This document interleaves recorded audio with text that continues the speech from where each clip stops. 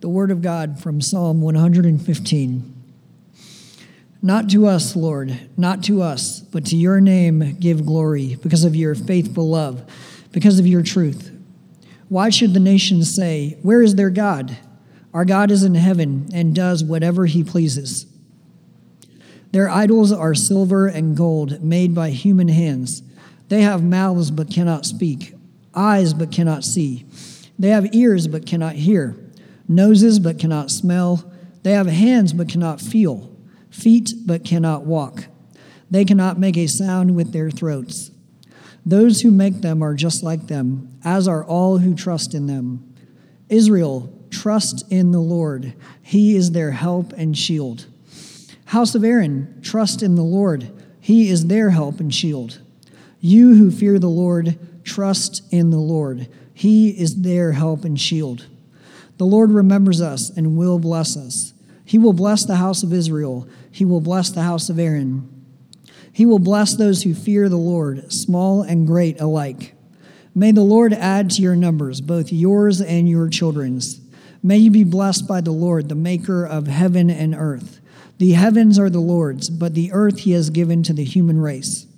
It is not the dead who praise the Lord, nor any of those descending into the silence of death, but we will bless the Lord both now and forever. Hallelujah.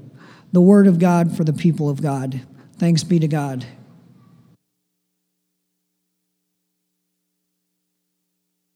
Take a copy of the scriptures now and turn to the book of Matthew. The book of Matthew, chapter 6. As we continue in our series on the Lord's Prayer, where we desire to practice partnership with God and understand exactly what that means. Give you a moment to find your place in Matthew 6. And would you bow with me briefly, asking God for grace? Father, in these moments together, briefly, would you give us faith to believe what you tell us? Would you grant us grace to engage with it thoughtfully? Grant us courage and conviction to act upon it, and wisdom to embrace it as the true way of life, so that Jesus Christ would be seen to be the Savior, Lord, and treasure that he truly is. In his name we pray. Amen. I have to be honest, this week my sermon preparation felt a bit like picking strawberries. How many of you have gone strawberry picking before in a pick-your-own sort of field? Yeah. A great summer activity.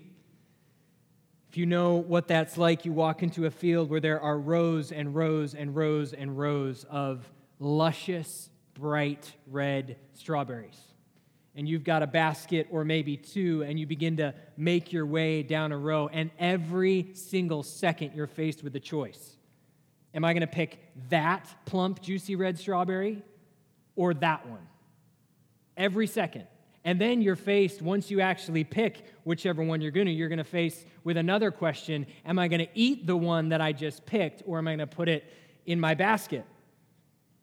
And for those of us who are a bit anxiety-ridden, the problem becomes even greater, because as you stand up from that row after an hour with a full basket, you realize there's another row and another row and another field. And maybe the better strawberries are in that field or that row. Did I actually get the strawberries that were the best? Or did I end up with the second best strawberries and miss the good stuff? You may be wondering how my sermon prep was like that this week. Well, how on earth do you choose which juicy red strawberry to pick and which juicy red strawberry to leave on the vine? Our focus today is on just a short phrase of the Lord's Prayer, but it's a phrase that has fortunes of wealth that could be mined from it for each of us. And that phrase is simply the first one, Matthew chapter 6, verse Well, I thought it was verse 9. I apologize. It's not verse 9.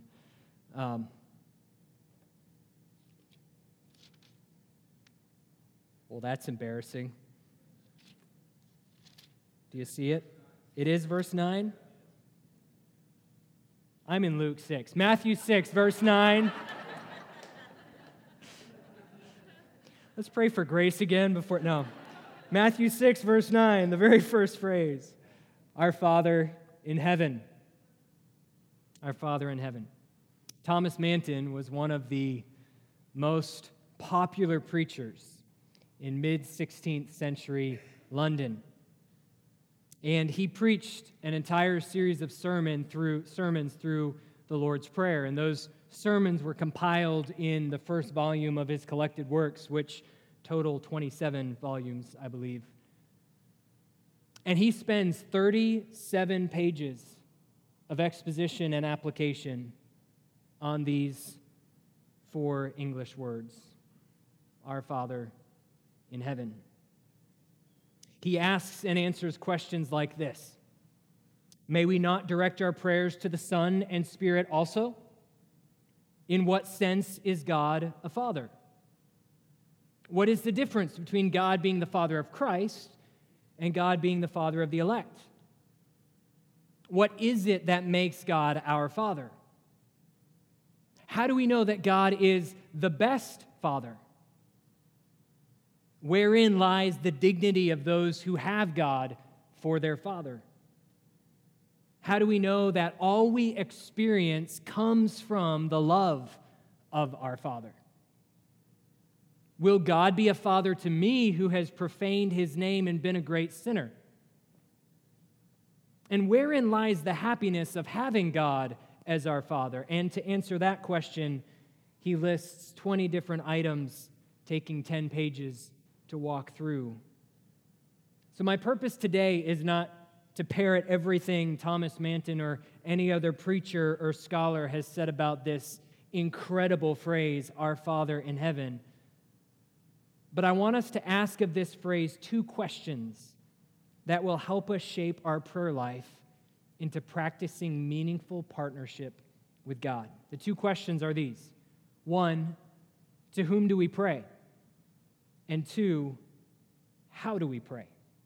To whom do we pray and how do we pray? Number 1, to whom do we pray? And the question's a pretty basic one, and it seems as if many 2-year-olds could answer this question correctly simply by saying, God. We pray to God. And of course, that answer is correct, but a thinking and growing adult should not be satisfied with that answer. If you ask a Muslim man in Istanbul to whom he is praying 5 times a day on a small rug as he bows towards Mecca, he will answer, Allah, God.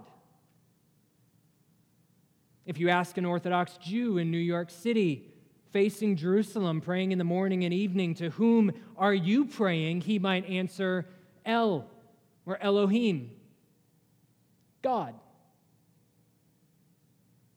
And listen to the exclamations from the mouths of our neighbors and our friends when witnessing a tragedy. Inevitably, someone will blurt out a vain, empty address to deity. Oh my God. To the skeptic, prayer is, well, prayer. Whether from a Muslim man or an Orthodox Jewish woman or a Catholic nun, or whether it's coming as an incantation from an indigenous warrior on the Malay Peninsula. Prayer is prayer, no matter to whom it's addressed. It's an address to whatever deity or whatever higher power one considers to be in at least partial or total control. But is that Christian prayer? And what makes Christian prayer different? Christian prayer is different because of whom it is addressed to. God, yes, but God as Father. Our Father in heaven. In the Old Testament, God was known to his people as El, or Elohim, God. Later, he would become known to his people by reason of his associations with their ancestors. He was the God of Abraham, the God of Isaac, the God of Jacob. Still later, he revealed himself to Moses as Yahweh, or Jehovah. I am that I am. He has many different titles in Scripture. He's known as the Mighty One of Jacob, El Gabor, the Mighty God, the Lord of Armies, the God who provides, the God who hears, God, your healer, the Lord, your banner, the Lord is peace, the Lord, my righteousness, the Lord, the shepherd, the Lord who sanctifies, God most high, almighty God, the living God, the everlasting God, God the rock, God the Lord. And he is all of these titles still. And he is all of these realities. God has not changed. But what has changed is now that all of these titles, like streams flowing together, has been collected into a title that causes the very gates of hell to shudder. Our Father in heaven. If you're exploring Christianity, but struggling with what is worthwhile about it, if it actually makes a difference in everyday life, or if it's simply pie in the sky by and by, then consider this. Christianity is the only religion on the face of the planet that puts a follower by faith into a covenant family relationship with the Supreme Being. God is known as Father in no other religion. Christians rightfully at times will describe themselves as servants of God. In fact, Paul describes himself as a bondslave of God throughout his writings. But how does God describe himself in relation to his followers? Father. Now, I recognize that it's quite possible there are some in this room who cringe a bit when God is compared to a father.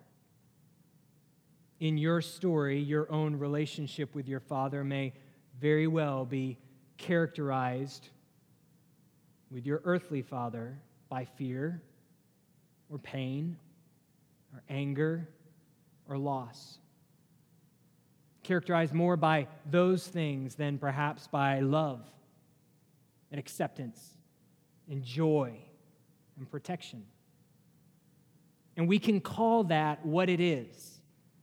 If that is true for you, that is a tragedy of the highest degree. But friends, don't allow your broken or non-existent relationship with your earthly father to become the standard by which you judge God's father heart towards you. Rather, recognize that the very fact you understand there's a difference between a good and a bad father points to the reality that there is a standard for fatherhood that exists outside of your experience. And that standard is found in the Father who is in heaven, who is perfect. Jesus himself, the eternally begotten Son of God, as we confessed him to be this morning, Jesus himself, who has known God the longest, declares God to be a perfect Father. After all, he says, your Father in heaven, later in Matthew 6, who is perfect. I said I wasn't going to rehash Thomas Manton, and I have no intention to, but I hope you'll indulge me with an extended quote. The words are on the screen. If our Father is our Father in heaven, then you see what strong consolation there is for all the heirs of the promise. Such as have God for their Father are the happiest persons on earth. They are in such a condition that nothing can hurt them. They have their Father's blessing. All things conspire for their good. They have a kingdom settled on them, and the property settlement can never be cut off. How comforted should they be in all conditions? Let the times be what they will. Their Father who is in heaven rules over all. If trouble arises, they carry them sooner to the Father. The more violently the wind beats against the sails of a ship, the sooner it is brought to the haven. The more fiercely God's children are assaulted, the sooner they come to their Father's house. Wherefore, comfort one another with these words.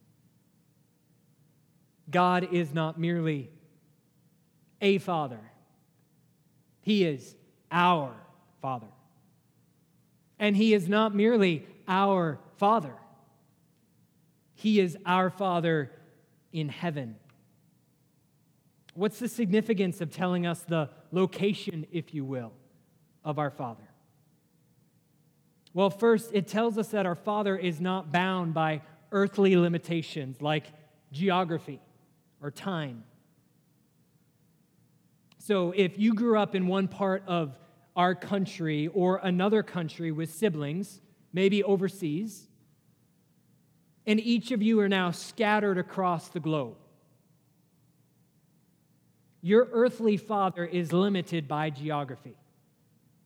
He cannot be with each of you at once. And let's just be honest, a group FaceTime call is a poor substitute for personal presence. God, your earthly father's care and affection, though constant for you and your siblings perhaps, may not be experienced by each of you simultaneously if you're scattered across the globe. Not so with our Father in heaven. He hears the cries of His persecuted children in Sudan and China, while delighting in the worship of His children in Europe, while smelling the sweet incense of the prayers of His children in Argentina and Uruguay and Red Bank. Second, this title, Our Father in Heaven, tells us that our Father is sovereign and omniscient.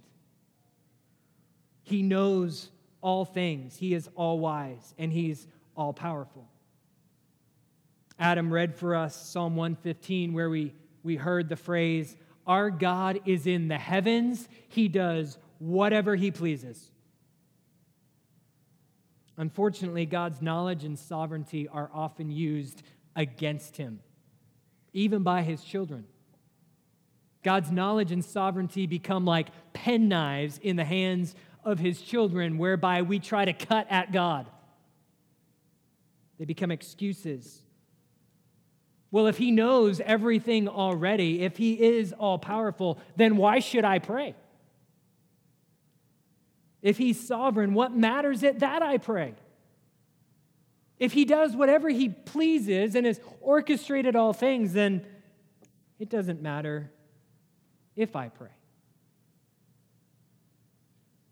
Well, as Jesus teaches us to pray, He tells us that we pray to God because He is Father, and we pray in confidence to our Father because He is sovereign in all things and wise to all things, and so able to make take all the substance of our prayers and work out His glorious ends with the best means possible for us. Consider this. Imagine that you are down at Ross's Landing with your earthly father. You walk out onto a pier, and somehow, no fingers pointed, you get bumped off, and you end up in the water. The water's high, there's been lots of rain, the current is swift, and you are quickly carried away from the pier. You find yourself in a helpless situation. You're not a good swimmer. In that moment, are you going to evaluate the ability or wisdom of your father before you cry out for help? Okay, I'm 45 feet away from my earthly dad who's aging. He can't do a whole lot to help me, so as he couldn't swim against this current, so I guess I'm just going to keep my mouth shut and go with the flow. Que sera, sera. Whatever will be, will be. How ridiculous would that be, right? No, you're going to yell for help. And you're probably going to yell at the direction of your earthly father, even though he's limited in strength to deliver you and limited in wisdom to know how to go about doing that in the safest way possible. So, children of the Father in heaven, why do we falter in prayer when we consider the unlimited sovereignty and wisdom of God? As if these are reasons to not express our needs to Him, our desires to Him, our longings and our wants and our laments to Him in prayer. If there is anyone who can do anything about it, it's Him. And He is none other than our Father in heaven. So to whom do we pray? Our Father in heaven. Second, how do we pray? Now there are two answers here. Two answers that approach the question in a slightly different way. The first answer to how do we pray is from Jesus' own mouth. He says, pray then like this. And he goes into the Lord's Prayer. How do we pray? Well, we use Jesus' teaching on prayer. And as we will see in the coming weeks, this prayer is, as one author said, a compendium on the gospel. I think it was Tertullian who described it that way. So friends, if we pray in such a way that our requests agree with our Lord's instruction, then we will be praying in a way that honors our Lord and Savior Jesus. We will be praying for those things for which He gave Himself to secure on our behalf. We'll be praying according to the promises of God. We will pray in this way, sometimes using these words exactly, as we will close our time together later, but always modeling our prayers after what Jesus has secured for us. So that's one answer to the way, how do we pray? But there's a second answer to the question, because this first answer is admittedly surface level. If we're asking the heart of this question, then we might reword it this way, okay? How do we pray in such a way that we know we are truly praying and not simply spitting words at heaven? Not merely flinging words out into space. How do we entreat God in such a way that we know that we are praying, not just talking? And the answer to that is found in the little word, our. Our Father. The word our takes a fact that God is Father and appropriates it, personalizes it. He's not just a Father. He's not just a good Father. He's not just a gracious, kind, and merciful and loving Father. He is our kind, gracious, merciful, loving Father. So how do we pray? The answer to that question is this: we pray by faith. Faith claims with the assurance of Scripture that God is our God. He is our mighty God. He is our Lord of armies. He is our God who provides for us. He is our healer. He is our peace. He is the one who hears us. The Lord is our shepherd, our righteousness, our sanctifier, our God Most High, our Almighty God, our living God, our everlasting God, our rock, our Father in heaven. Listen to Thomas Manton once again. Faith baptizes prayer, gives it a name. It is called the prayer of faith. Without faith, it is speaking, not praying. Faith is the breath of prayer. Prayer is dead unless faith breathes in it. Faith is a necessary requirement in prayer. The oil that was used in temple worship was made up of several spices: pure myrrh, cassia, cinnamon. Now, faith is the chief spice or ingredient in prayer, which makes it go up to the Lord as a sweet incense. Let him pray in faith, James 1:6. Whatsoever you shall ask in prayer, believing, you shall receive, Matthew 21:22. Or how about this analogy? Prayer is the gun we shoot with. Fervency is the fire that discharges it. And faith is the bullet that pierces the throne of grace. Or how about this comparison? Prayer is the key of heaven. Faith is the hand that turns it. Or one final analogy. Faith must take prayer by the hand, or there is no coming nigh to God. If a poor handy craftsman who lives by his labor has broken his tools so that he cannot work, how's he going to live?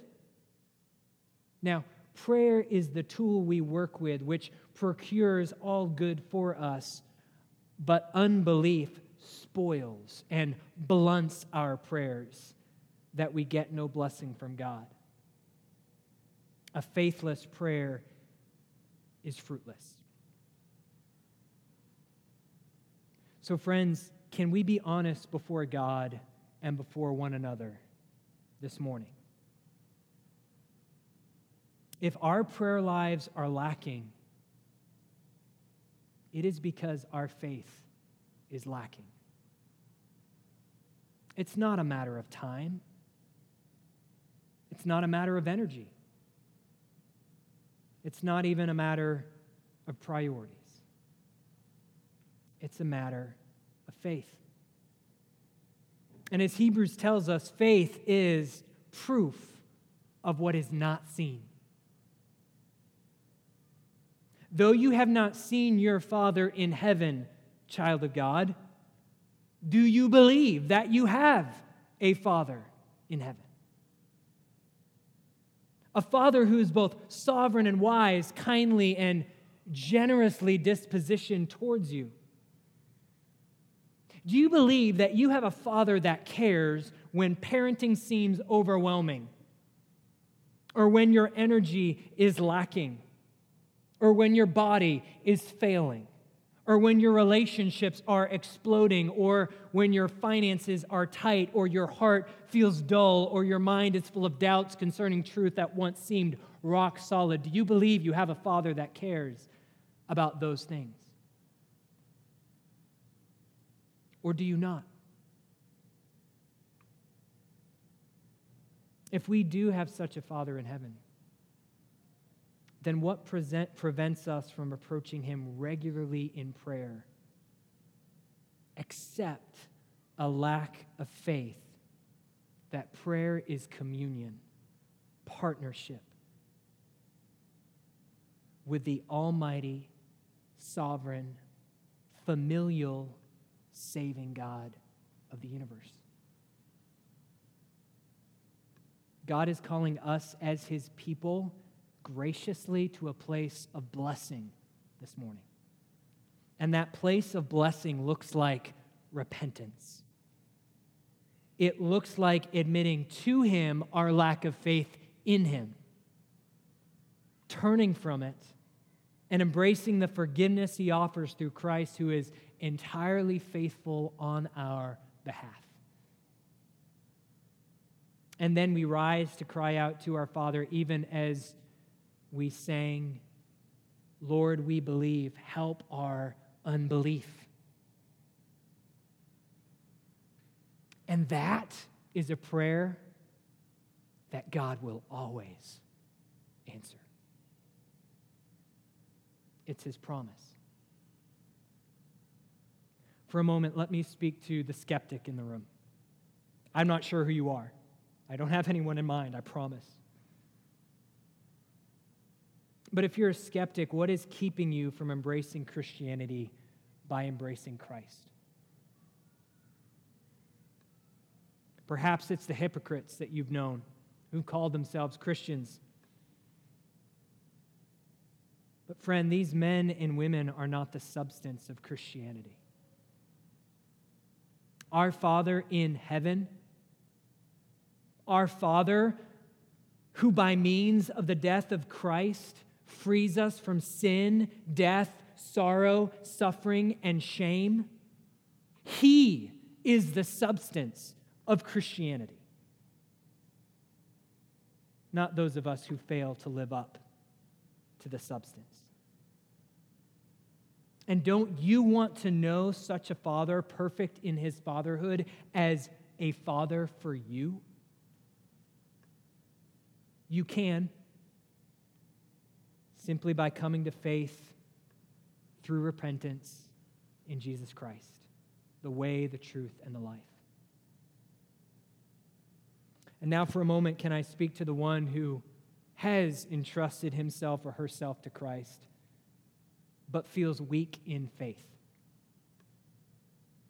Maybe you're not sure if God truly feels in His own being as if He wants to be your Father.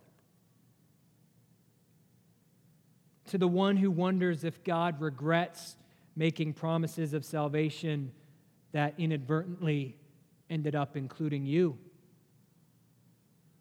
A screw-up, a mess-up, a failure. Friend, would you hear me very, very carefully?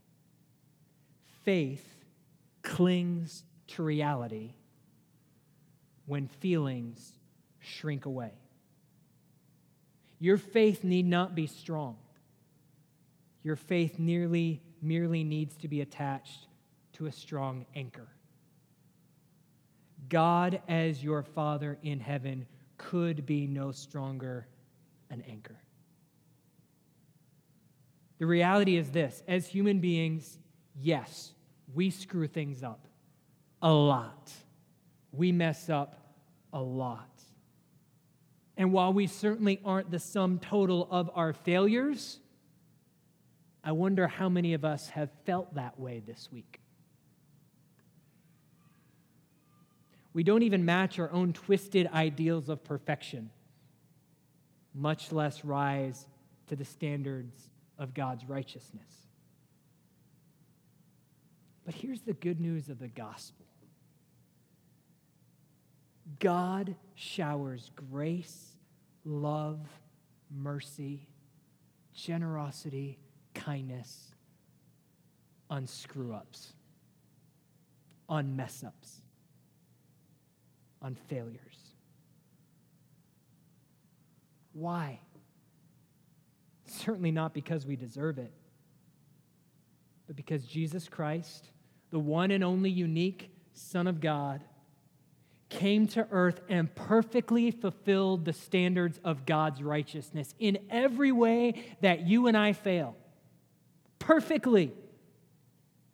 And then He willingly took upon Himself the death that your and my failures deserve. Why? What would possess Him to do that? so that he might shower the grace and mercy and love of God upon us.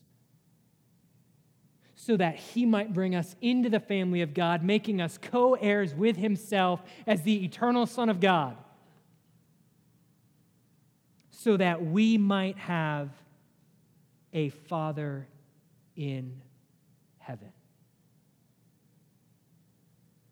So that our relationship with God is no longer defined solely by God being a righteous judge, but as a kindly, loving, sovereign, powerful, wise, gracious Father in heaven,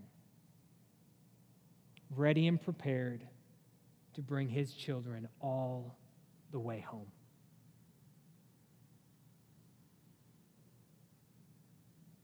We've asked to whom we pray and how do we pray. And we've discovered that we partner with our Heavenly Father by faith-filled, faithful prayer. So we're going to take a couple moments for reflection. If you like, you're more than welcome to bow your head and close your eyes, but you're not required to do that. But let's take a moment of reflection and allow this to be a time between you and God. Shut out distractions however you need to. What lies are keeping you from praying to your Father in this way?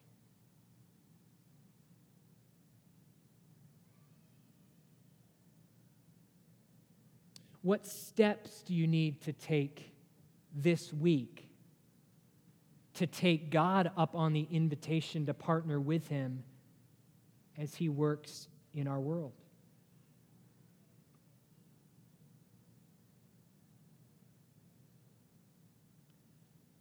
What heart level change in your life would you like to see God, your Father, accomplish in the coming months and years of life?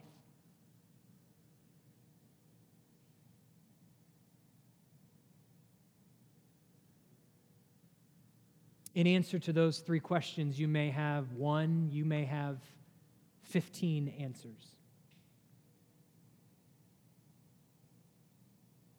And what I'd like us to do now is to hold those answers mentally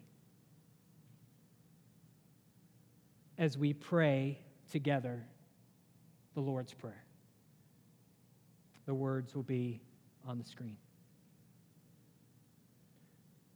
Our Father in heaven, hallowed be your name. Your kingdom come. Your will be done on earth as it is in heaven. Give us this day our daily bread, and forgive us our sins as we forgive those who sin against us. And lead us not into temptation, but deliver us from evil. For yours is the kingdom and the power and the glory forever. Amen. And now, let all sinners who are grieved, humble, honest,